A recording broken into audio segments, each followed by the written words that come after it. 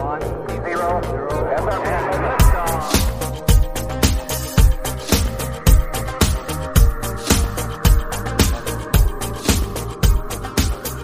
guys, welcome to another episode of Filter.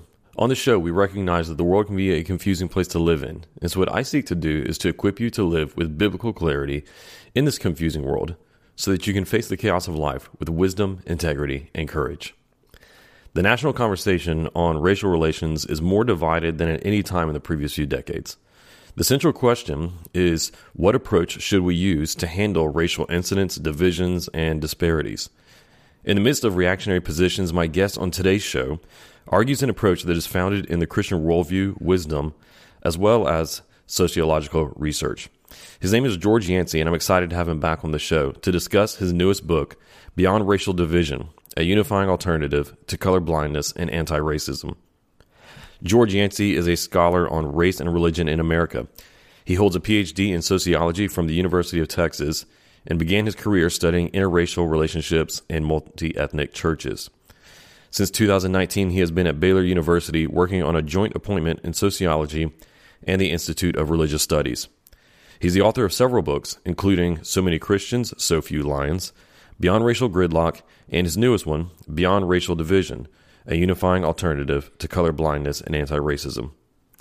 Before we dive into this episode, let me encourage you to subscribe to our email list so that you can get all of the latest content sent directly into your inbox. Visit the link in the show notes and you can get signed up on my website. Also, be sure that you're subscribed to Filter wherever you get your podcasts so that you can get all future episodes right on your homepage. If you're helped by this content, we'd really appreciate it if you left us a rating and review or shared the show with your friends. Leave Filter a 5-star rating on Spotify and Apple Podcasts, and also if you would, write a review for us on Apple Podcasts. It only takes a minute of your time, and when you do this, it greatly helps us to get the message of biblical clarity out to more people. Well, without any further delay, let's jump into my conversation with Dr. George Yancey. George, welcome back to the podcast. Thanks for having me. Well, really glad to have you back. I was telling you just before that I've been looking forward to it. You're one of my favorite guests to have on here and one of my favorite scholars and voices to follow. So it's always a pleasure to get to talk to you. Let's start today. I know that you have this new program going at Baylor, which is where you're on faculty, called the Collaborative Conversations and Race Program. Yes. Tell us about that. What is that all about? When did it get started? What's the goal with it? Well, part of my thinking is that if we're going to try to have a new way of approaching racial issues, we're going to need to try to work together to develop some resources. Of course, my lane is doing academic research, empirical evaluations. But we also need to find ways of creating community, learning best practices. And so since I'm fortunate enough to be here at Baylor, I wanted to take advantage of that to create a program where that could happen, where people could join, meet like-minded people. The resources from the joining would help fund research on this topic. Eventually, if it grows big enough, I would love to start developing some materials, some helpful materials that people can use. One thing I get asked again and again, I don't have a good answer for it, is how do you teach your kids to enter into the sort of collaborative conversation approach as opposed to one of the other approaches? Mm-hmm. I would love to find someone who's really good developing materials for kids, which I am not. To figure out something along those lines. I would love to use it because I have 3 young ones myself. So that's kind of what I want to do. I wanted to give an institutional framework. And so if people are interested can join. And there is a fee for joining. But eventually as it grows, I hope that it becomes a magnet of like-minded individuals who can get together and meet other people and figure out best ways of doing things. Or meet people, you're going to a new city, maybe you meet someone from that city who's also committed and find out, where they're at. So that's kind of what this idea is. And if it grows, it'll start, there'll be interesting evolutions as to what the program becomes. I would just put it that way. Gotcha.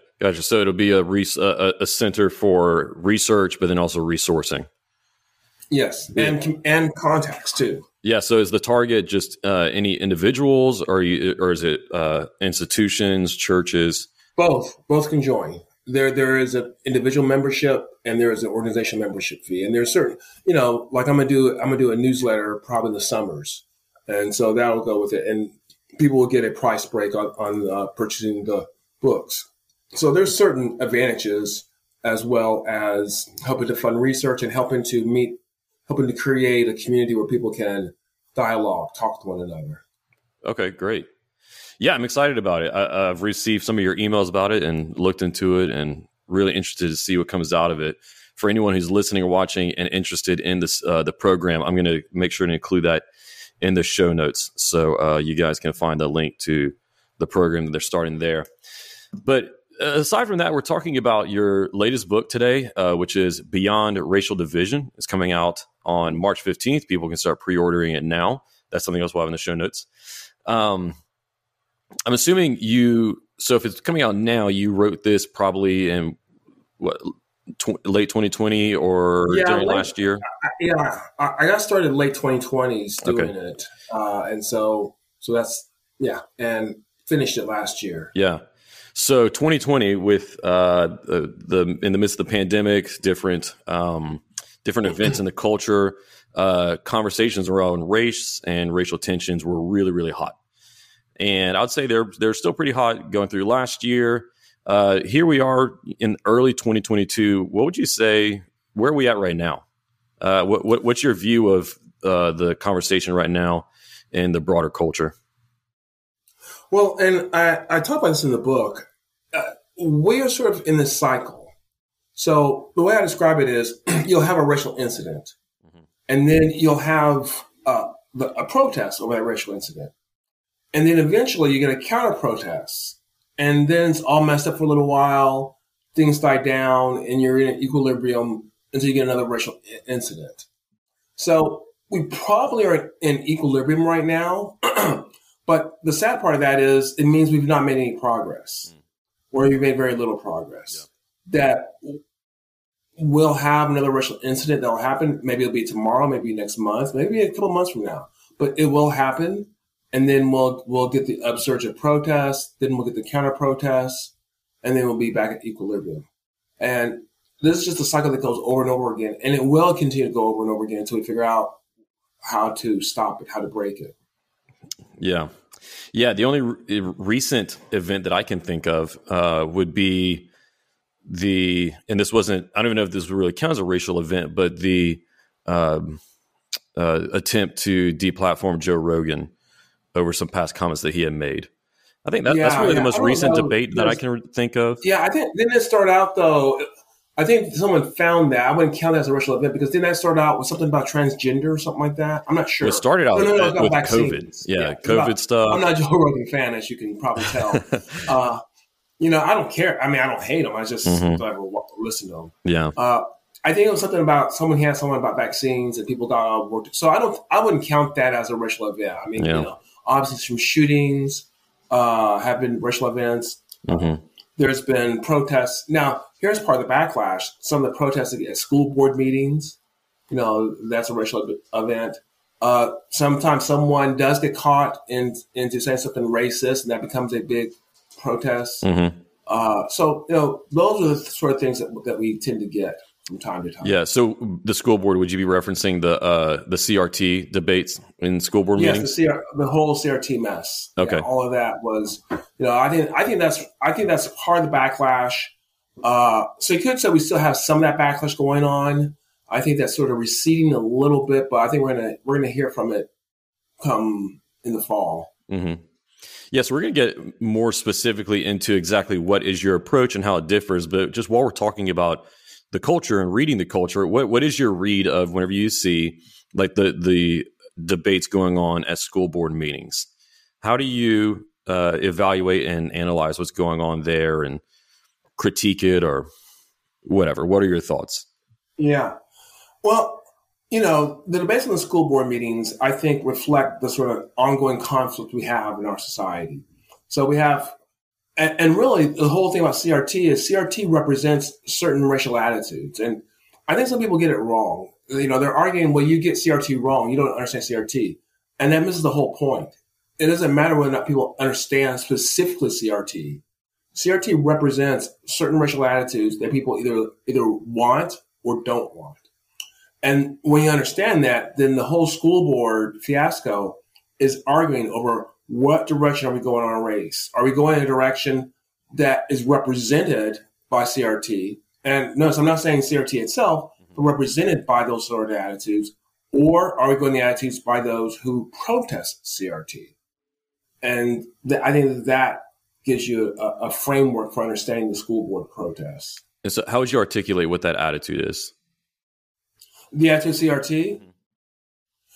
Well, it's the sort of the D'Angelo, and once again, before someone listens, that that's not CRT. I'm not arguing what CRT is. Okay, so before someone picks it out of context, says George Yancey does not understand CRT. I'm not saying D'Angelo CRT, but that D'Angelo represents the attitudes connected that people see. D'Angelo and Kendi and all sorts of anti-racism, the DEI stuff. All of that is connected to a set of attitudes, a more proactive attitudes on how we deal with racism, a more progressive attitudes, if you will, on how we deal with racism. Those are now envisioned when people say CRT. What they don't actually mean is the legal scholarship theory that developed due to Bell and Crenshaw and and Delgado and them. What they mean is these sets of attitudes, because most people don't know about Bell and Delgado. But they know about these attitudes because they hear. I mean, who's not heard about white fragility by this point in time? We all have. Yeah. And we all have probably a decent awareness of what it's about. But, and so that's how I see CRT. Yeah. Interesting. Yeah. So you have this new book coming out. This one's called Beyond Racial Division. It's not your first book on the topic. You have a previous one called Breaking the Racial Gridlock. And a few other. Breaking racial. Is that right? Breaking racial. Beyond racial gridlock. Yeah. Okay, gotcha. But anyway, so this isn't your first one on this topic. How does this one stand out? What was different from the previous works in this newest book? Well, interesting story on that. So as you stated, I was writing this book in 2020. And of course, 2020 is when you had Ahmaud Arbery and when you had George Floyd and all that. And really, I had not really written anything on race for about 15 years. And I really had made the big mistake of telling God, I'm never writing on race again. Always big mistake. Don't tell God never. So when that happened, it really kind of, for some reason, because these things happen, unfortunately, but for some reason it kind of got to me, and I sort of pulled away for a little while, for about 4 or 5 weeks. Got off social media, didn't pay attention to the news. And when I decided to connect back, all of a sudden there's a lot of interest in Beyond Racial Gridlock. And the ideas, which I kind of had written, believed, still believed, but no one was doing anything with them. So I sort of was, okay, I'm off to my own thing now. And now a lot of people were really interested in it. That eventually led my wife to saying, you know what, you should write another book. To which I said, no, I'm not writing another book. I've written a book. That was a lot of time, effort, energy to write a book. I'm not writing another book. And so we had a disagreement. She wanted me to write a book. I didn't want to write a book. We compromised. I wrote a book. So that's how basically Beyond Racial Beyond Racial Division got wrote. To describe it, I think I had 15 years between Beyond Racial Gridlock and this book. So my ideas, I think, I did not change my ideas. I refined my ideas. I also wanted a book where I wanted to look at the research. Even though it's a Christian book, I wanted to look at the research. I'm not doing original research, so this is not technically an academic book. I wanted to look at the research and see what research has said on racial issues and see whether or not my ideas about what would work is supported by the research and whether what other people were doing was not supported by the research or not.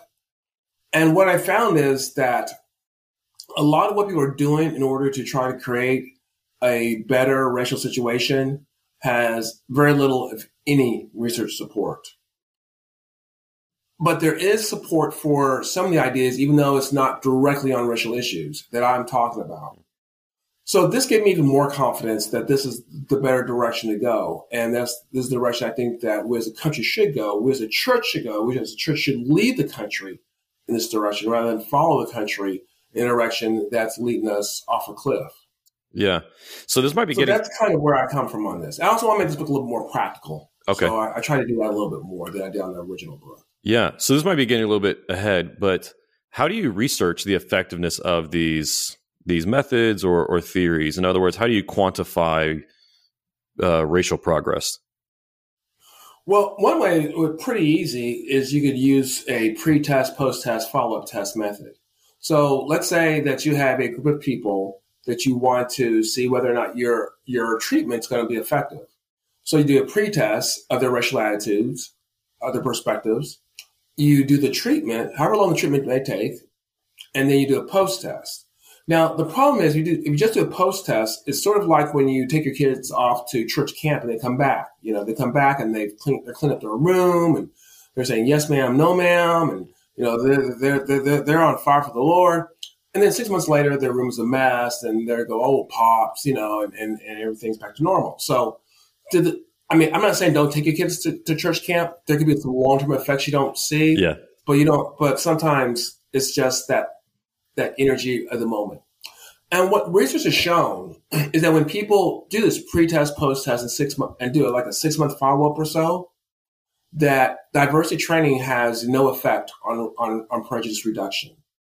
So we're doing this sort of diversity training, and we've done this. Anti-racism is not new. It was called something else. It was called interracial encounter programs, interracial group encounters, or things of this nature. It's not new. It's just we've changed the name of it.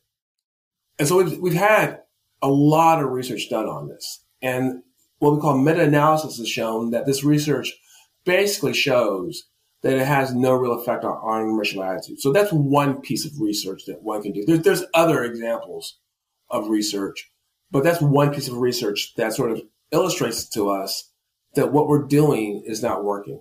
Oh, and just to challenge, if someone's out there and they're saying I got it wrong, there's a very easy way to correct me. There are, half a dozen, maybe more anti-racism books that are fairly popular right now, and not just D'Angelo or Nkindi. There's also, so you want to talk about race. There's also White Supremacy in Me, The Bridge. So there's a lot of books out there. Read those books. What research do they cite to justify what they propose? So cite research showing how bad it is. They'll cite research showing, about racism. What research do they cite showing that what they propose will work? And tell me about that. Because if you can find some research, you're a better person than I am, because I could not find that research. Not any sort of, other than some small studies that you really can't generalize out. There's very little out there that says that, hey, this will actually work. Yeah. Interesting. And so in the book, you're trying to provide a different way from these two other positions that are called color blindness on the one hand, but then also anti-racism, which you've already mentioned a few times. Before we get into your approach, could you define each one of those, what those mean, color blindness and then anti-racism, and what's the problem with each one of those approaches? Okay, so color blindness is the notion that the way we beat race is we ignore race. So I'm going to just treat you exactly the same as I would treat someone of my race, and race doesn't matter. In fact, the problem is when we bring up race and try to make it matter, if we just ignored race, then everything will be okay. Now, colorblindness makes sense if and only if we have a relatively fair society. In other words, if there's no real mistreatment, or if we're treating everyone exactly the same in our society by race, then colorblindness might work. But we know there's institutional factors that lead us to treating people differently on race. There's a lot of research on this. There's research that shows that driving while black is a real thing, that blacks are pulled over more than people of other races. There's research on our criminal justice system, on how Blacks and Latinos are more likely to be convicted, all other evidence being equal, serve heavier sentences, more likely to be arrested. There's research in our healthcare system showing that there's racism in attitudes and in practices. There's research on residential segregation and the pernicious effects of residential segregation that we have. Research on education outcomes, on how people of color, especially Blacks and Latino Americans, how they suffer in our educational systems. So there's a ton of research out there showing that people of color are not treated the same way. Even if people try to treat them the same way, we have institutions that work against them. Under those circumstances, then, when you're colorblind, what you're basically saying is, we have this wound, we have this problem here, and our solution is we're going to ignore the problem. And as you might well recognize, people of color think, well, that's inadequate. We have to have something to deal with the problem. So that's why colorblindness doesn't work. Anti-racism, I've already alluded to the problems with anti-racism. Let me just flesh out a little bit more what anti-racism is, because I read a lot of the pop books on anti-racism to prepare for my book. And I get, you could probably find some other commonalities, but I'll just boil it down to 3 commonalities. One, that racism is pernicious in multiple levels of our society. It's institutional, it's personal, there's a lot of dynamics of racism. 2, we'd be very proactive in dealing with racism. And we can't just sit back. We have to do something. If it was just those 2, then anti-racism sounds pretty good. But 3 is the problem. 3 is the role of whites in anti-racism is basically to do what people of color tell them to do. And if people think that I'm exaggerating this, I invite them once again to go to anti-racism books and read. Are there anything in these books that says, look, we want to hear from the opinions of whites. We want to work together. And a lot of these books talk about whites. In fact, they talk more about whites than they talk about people of color, to be honest. So they're talking about whites and what whites are to do. They're to give money to their causes. They're to sit and listen and reflect. They're to support people of color in what they do and not take a leadership role at all. I mean, these are common themes. They're to end whiteness. These are common themes in anti-racism books. So at the end of the day, it's basically whites. The job of whites is to do what people of color tell them to do. And then this becomes the core of their teachings and their approaches. And the research has shown that these sort of approaches don't work. Research has also shown that when you try to impose on people things that they don't want to accept, they don't tend, unless you have the power to force them to accept it, then they're not going to. And if you have that power, what happens when you lose that power? Then if anything, there's a backlash, which to me produces a really interesting problem. So if you have the power to force people to do what you want, but only as you have the power that will they do what you want, what does that mean? It means you must keep your power no matter what. How much damage is done by humans from the need to keep power no matter what happens? Mm-hmm. So, anti-racism sounds kind of good at the first blush, but it can lead to some really serious problems that we have to contend with. Yeah, absolutely. And there's way more that we could dig into there, just as I'm, processing everything that you're saying. And yeah, I think you can see how there is a lot of backlash in our culture. Not just what you pointed out before in the parents protesting at school board meetings, but even in other reactions of people, like you said before, who maybe want to go the opposite direction into ignoring just any problems that we have and so on. So your proposal to these 2 different positions is called mutual accountability. So can you explain what that is? Okay, so here's how I see it. Both the approaches I just described, colorblindness and anti-racism, they have something in common, even though they have totally different solutions. And that something in common is they presuppose that they found the right answers.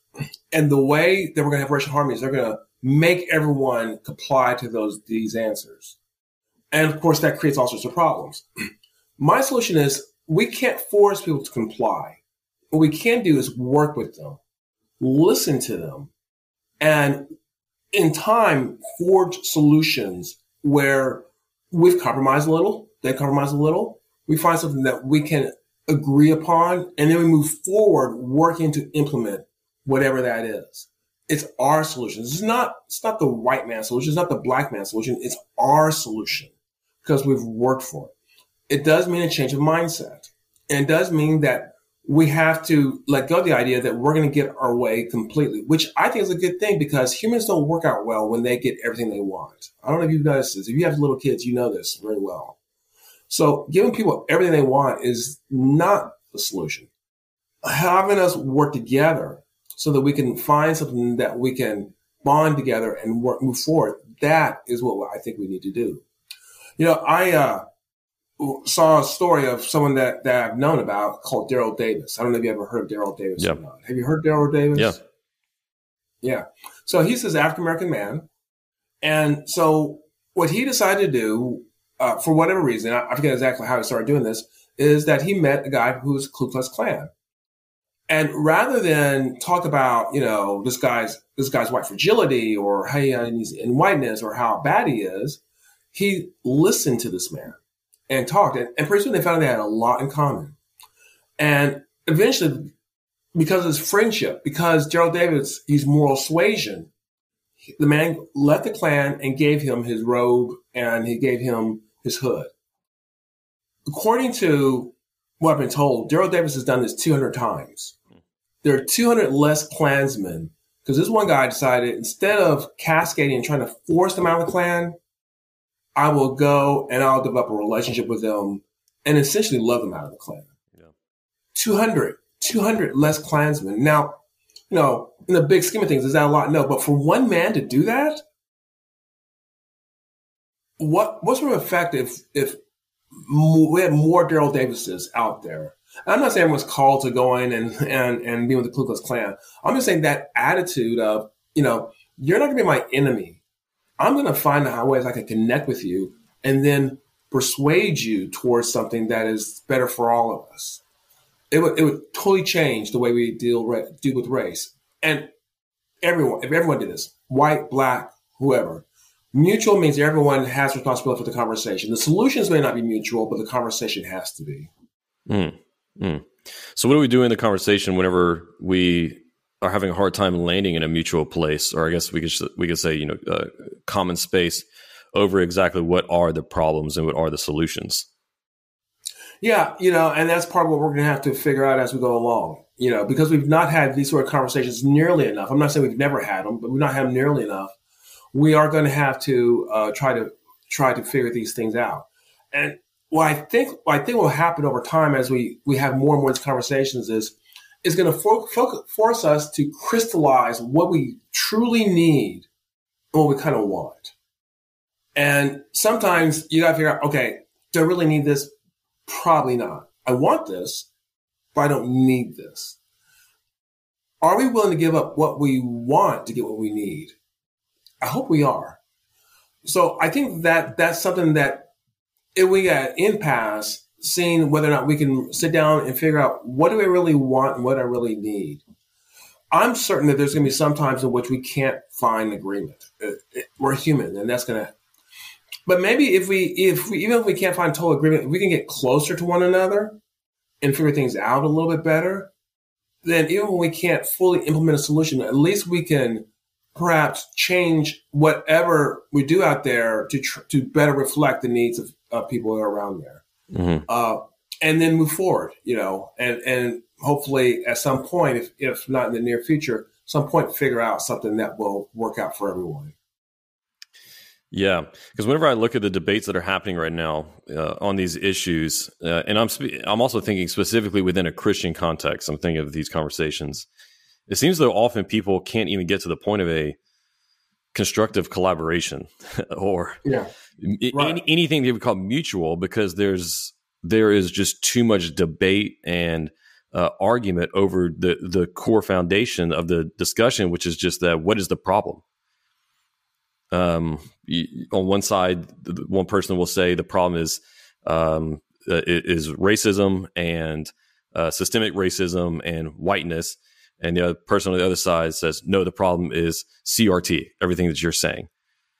And so since they can't even agree on what exactly is the issue that we need to work through, it seems like you can never really get to that point, or they're just going back and forth, arguing over, like you said before, who actually understands CRT and who doesn't.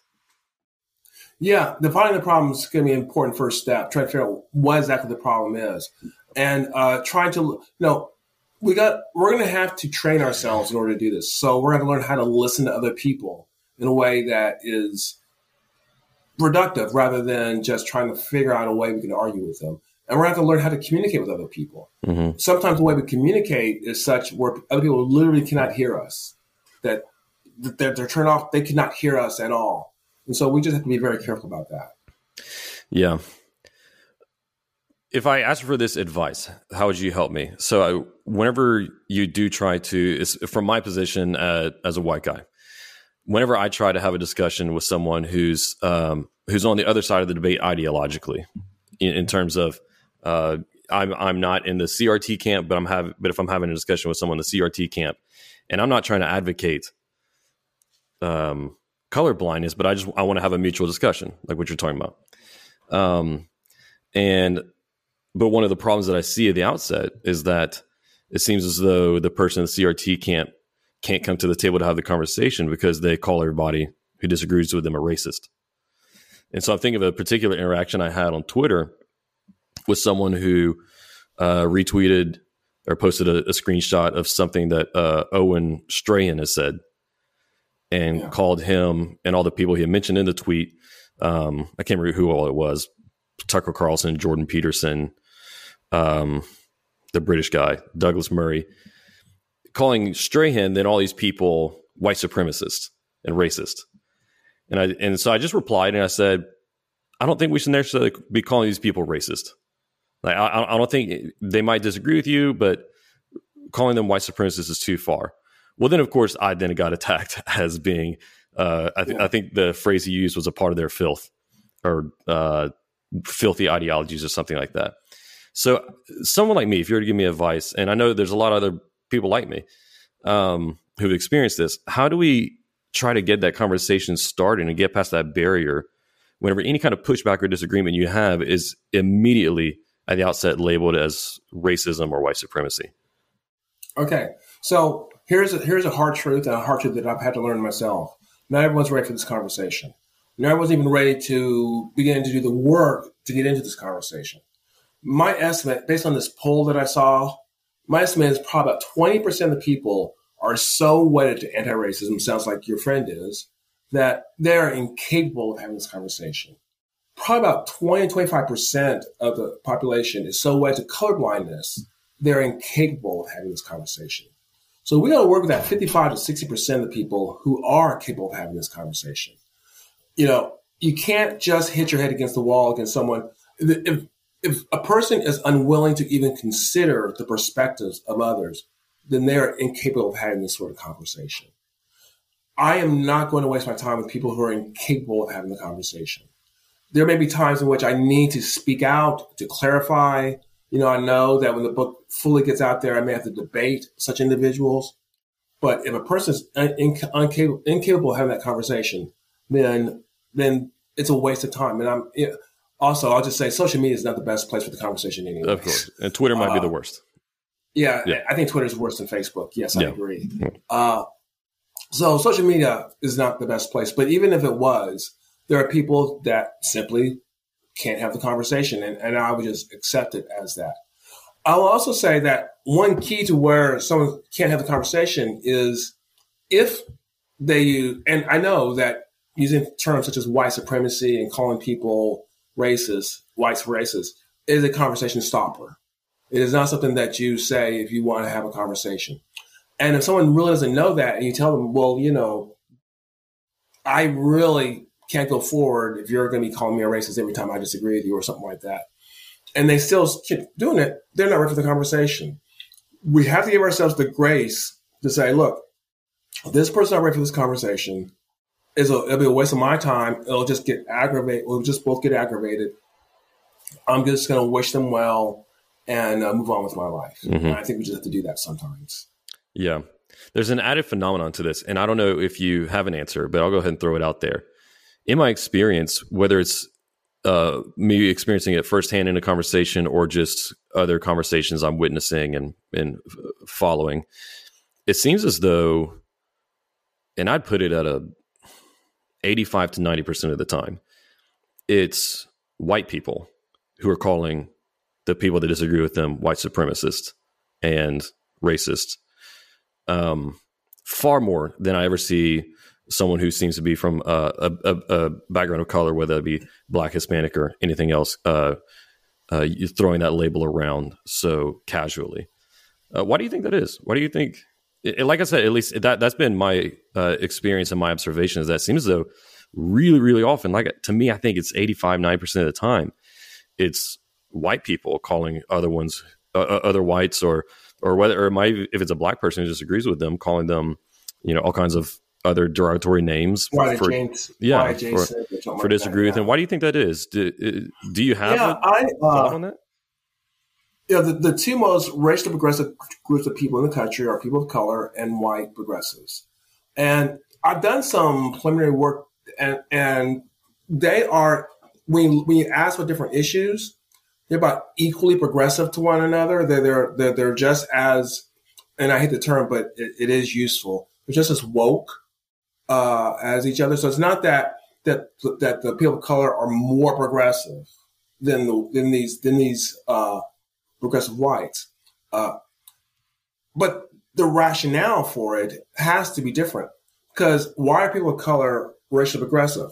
Well, for them, as the way that they see it, those issues really help to protect them, to protect them economically, protect them socially, things of this nature. Well, that's not the case for these white progressives. They don't need affirmative action in order to protect them economically. They're not looking forward to that. I think it's a really good question. I mean, I've kind of played around with some research. I don't have the qualitative data to really back up some of my suspicions, but I think that is a really good question. I would kind of agree with you that, I'm not going to sign a percentage. And of course, you really can't, because you only have your circle. And so that wouldn't be very valid. But I do tend to think, and there may be a way to test this one of these days, I do tend to think that white progressives are even more willing to throw out the R word, racism, than the people of color. I may be wrong on that, but I've seen it a lot, and at the very least, I don't think they're any less likely to. Maybe they're not more likely to, but I don't think they're any less likely to call people white supremacists or things of this nature. I know that people of color who are conservative or who give them some degree of pause, but when it comes to dealing with other whites, they are very willing to engage in the sort of conversation stoppers that are problematic. And so many of them are in that camp that they're not ready to have the conversation. Yeah. What would you say is the equivalent of the conversation stopper on the conservative side? Oh, yeah. All right. So here's the conversation stopper on the conservative side. I don't see race. Why pay attention to race? Because when you say you don't see race, to a lot of people of color, not myself, because I'm just used to it and I've developed a thick skin. When you say that, what you're saying is this very important part of your social identity is irrelevant. And that's a threatening comment for a person of color. So, yeah, I'm glad you asked. There are conversation stoppers. It goes both ways. And when the sort of dismissal of race is one example. Another example, I remember talking to someone about my frustrations with our ex-president, and I brought up, the episode of him denying knowing about the Klan and David Duke, and when I finally got to the point where he admitted, okay, he doesn't know, he just blew it off. Well, he was just lying. What's the big deal about lying? So I use that as an example. When there's a racialized issue, and a white person decides to take the race out of it, when the race is clearly a part of it, that's a conversation stopper. At that point, a person of color knows, well, this person does not want to understand how racism impacts me and my society. So why should I go on in conversation with him or her? Yeah. So those are a couple of examples of conversation stoppers that whites and conservatives use. Mm-hmm. I know the book is still a few weeks out, and so once it gets out there more, you'll have more feedback coming in. But really, everything you're talking about, for those who've been following you, isn't new, I think. I'm not saying there's not going to be anything new in the book, but I'm saying that you've been writing and talking about these ideas for a while. Your critiques of colorblindness and anti-racism, the mutual accountability model. What have been some of the critiques and pushback you've gotten to, whether it be your critiques of those positions and then putting forward your own? Yeah, I think, the critiques that I've gotten, obviously it's different from whether they come from colorblindness or people who are advocates of more anti-racism. People who are advocates of colorblindness think that bringing up race is the problem. So clearly I bring up race. I think something we have to be proactive, we have to deal with. And they have a problem with that. They think that is a problem. I've had people who criticize me because I want to raise my kids to be good black men, not just good men. So things of that nature. From those who are more anti-racist, there's a couple of things I hear. I hear people talk about how it is not fair for me to expect people of color to enter into conversation because they have so much pain. And because, of their emotional pain, that conversation is too painful. And so how dare I ask them to enter into that conversation? And then I've also heard that I'm too nice to whites, that my approach lets them off the hook per se. So, I hear those comments. I know where they're coming from. I just come to the conclusion that you can't, it's sort of like if you're married and your wife expects you to read her mind. If you're not willing to vocalize, and you can just send people off to read books. People read books and get the wrong idea, and then you're mad at them because they got the wrong idea. If you want people to change, you actually have to do the work. And if you can't do the work, then you can't expect people to change. So it may not be fair that if you have these emotions tied and you're expected to talk to whites, but that's the way reality is. And we can say it's not fair, but that's the way reality is. Yeah. As far as being too nice to whites, I have no problem critiquing colorblindness, some of the actions of some of the white people who try to ignore institutional racism. I've been a critique of Christians who I think have fallen too ready to accept people who engage in race baiting for their leaders and things of this nature. I have no problems critiquing whites. What I won't do is dehumanize whites. And if I'm saying, white person, your job is just to obey me, I'm dehumanizing the white person. If I say, whites, I need to just sort of eliminate whiteness, and the culture of whites and things they're doing, I'm sort of dehumanizing whites. I won't do that. I will not do that. No. And if I have to do that in order to win someone's approval, then the cost of their approval is way too high for me, because that is more than just hurting whites by dehumanizing them. I hurt myself when I engage in that sort of tone, that sort of rhetoric, that sort of attack, and I simply will not do that. So, and I think this is a better way, and research shows it's a better way. Research shows that this approach, and I've had successes, not always, but I've had successes reaching people by figuring out where they're at and talk to them in the language they can hear. So, it's more successful, it's more humanizing. If being nice to whites is more successful and more humanizing, then I'll be nice to whites. It's not that hard of a deal. So those are some of the critiques I've heard to date. Yeah, that's a weird critique to say that you're too nice to any one group, unless the group is Nazis. Like, that's a really strange critique. I mean, shouldn't we be kind? Aaron Davis was nice to KKK people. Yeah. He was nice to the KKK. Yeah. Look what he did with that. Yeah. It is a strange thing. And I think kind of beneath there, something I'm thinking about, or beneath that critique, is I'm thinking about what these positions, I think there's an interesting idea that I've heard before about ideas, which is that ideas are not something that people hold, but something that hold people. In other words, an idea, once it comes into your mind, has a very formative effect on you. What do you think are some of the character forming effects of holding deep, in a very deep committed way, holding one of these positions, whether it be colorblindness and or racism? I had Thaddeus Williams on the show to talk about his book, Confronting Injustice Without Compromising Truth. I think you endorsed that one. Yeah. Yeah. Mm-hmm. And in there, in his book and in the show, we talked about the personality and character impact that holding some of these, like you said before, woke ideas have on people. What do you think? Have you witnessed how these ideas, whether it be the color blindness or anti-racism, holding on to them just extremely tightly, being deeply committed to them religiously? How have you seen that affect people, not just in their approaches to racial issues, but also in their character and personality?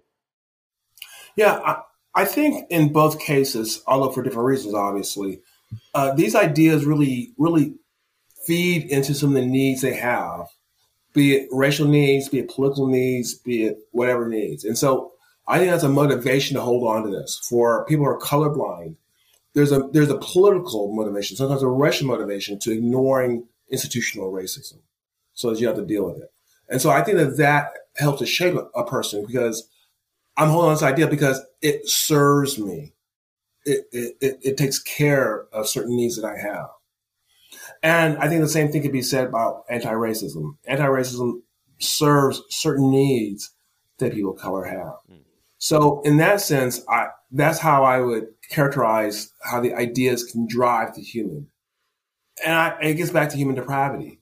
We're going to tend towards the ideas that help us the most. And that's human.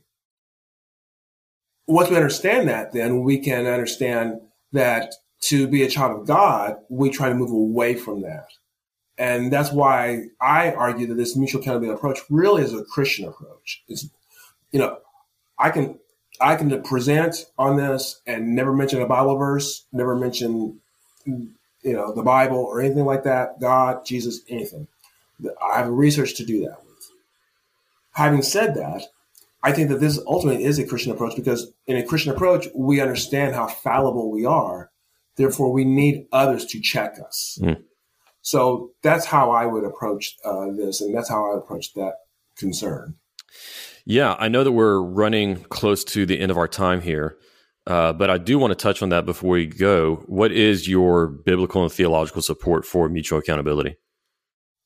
So the way I look at it is, one of the key differences between Christians and people who are more secular is, what is the nature of humans?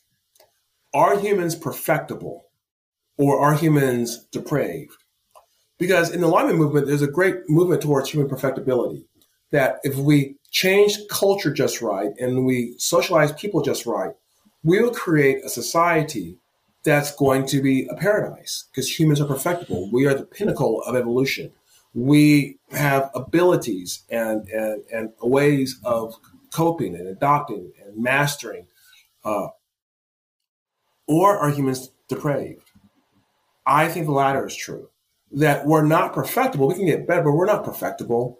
That our sin nature holds us back, and that we can't ultimately trust our own opinions, because that sin nature inhibits our objectivity. We want what's good for us in our group, and not necessarily what's good for others.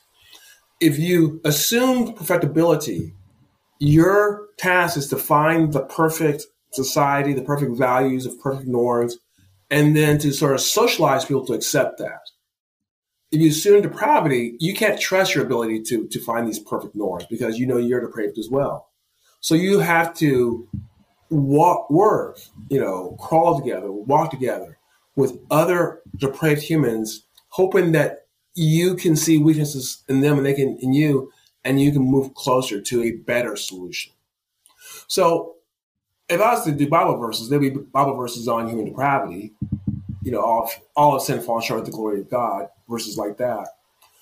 But the philosophy behind depravity versus perfectibility, I think, is what makes this a more Christian approach. Mm. Yeah, and I think that the calling that we have in Scripture to being all a part of the body of Christ, understanding that we're all stones being built up into one temple of the Holy Spirit, understanding that we have the gospel, which takes people who are once separated, it brings them together, unified in the body of Christ. Two men into one, and that we are a temple that brought together is filled with the Holy Spirit. Since we have these resources as well, then we have the grace of God is like a safe context where we can come together in mutual grounds of that experience in Christ. And then we also have the aid of, I know this isn't something quantifiable, but we have the aid of the Holy Spirit working through whenever we pray and worship together to bring unity so that we can have humility and open-mindedness in these conversations. Yeah, I agree. I thought about this as concerns racial issues, but the more I think about it, this is such a huge dividing line between secular ideology and Christian ideology that it would really change so much of how we see things, how we try to solve problems if we recognize the depravity of humans rather than thinking that we got the answers and we can create this perfect society. And unfortunately, a lot of damage has been done trying to create utopias. Yeah. Yes, a lot. Well, a lot more we could get into, but that's why the book is coming out. And so people can get the book. Go ahead and pre-order it so you can get your copy by March 15th, if not a little bit earlier, if the publisher gets it to you quickly, so you can read George's book. A lot of great stuff in there. And ideas and thoughts, which I think are grounded in biblical wisdom and can help us to move forward so we don't get caught up in, like you talked about earlier, the cycles of hot and cold tensions and so on. So, George, I just want to thank you so much for spending your time with us today. Once again, here on Filter, as always, I loved our conversation. I got a lot out of it, and I know that our listeners will too. Thank you very much.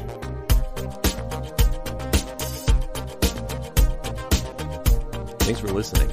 I hope this episode provided you with biblical clarity to live with confidence in our confusing world. If you enjoyed this episode and you'd like to help support the podcast, please share it with others, post about it on social media, or leave a rating and review. To catch up the latest from me, you can go to my website, aaronchamp.com. While you're there, subscribe to my newsletter so that you can be updated anytime I share new content. You can also follow me on Facebook, Instagram, and Twitter at Aaron M. Champ. Thanks again, and I'll see you next time. Until then, hold fast to the anchor.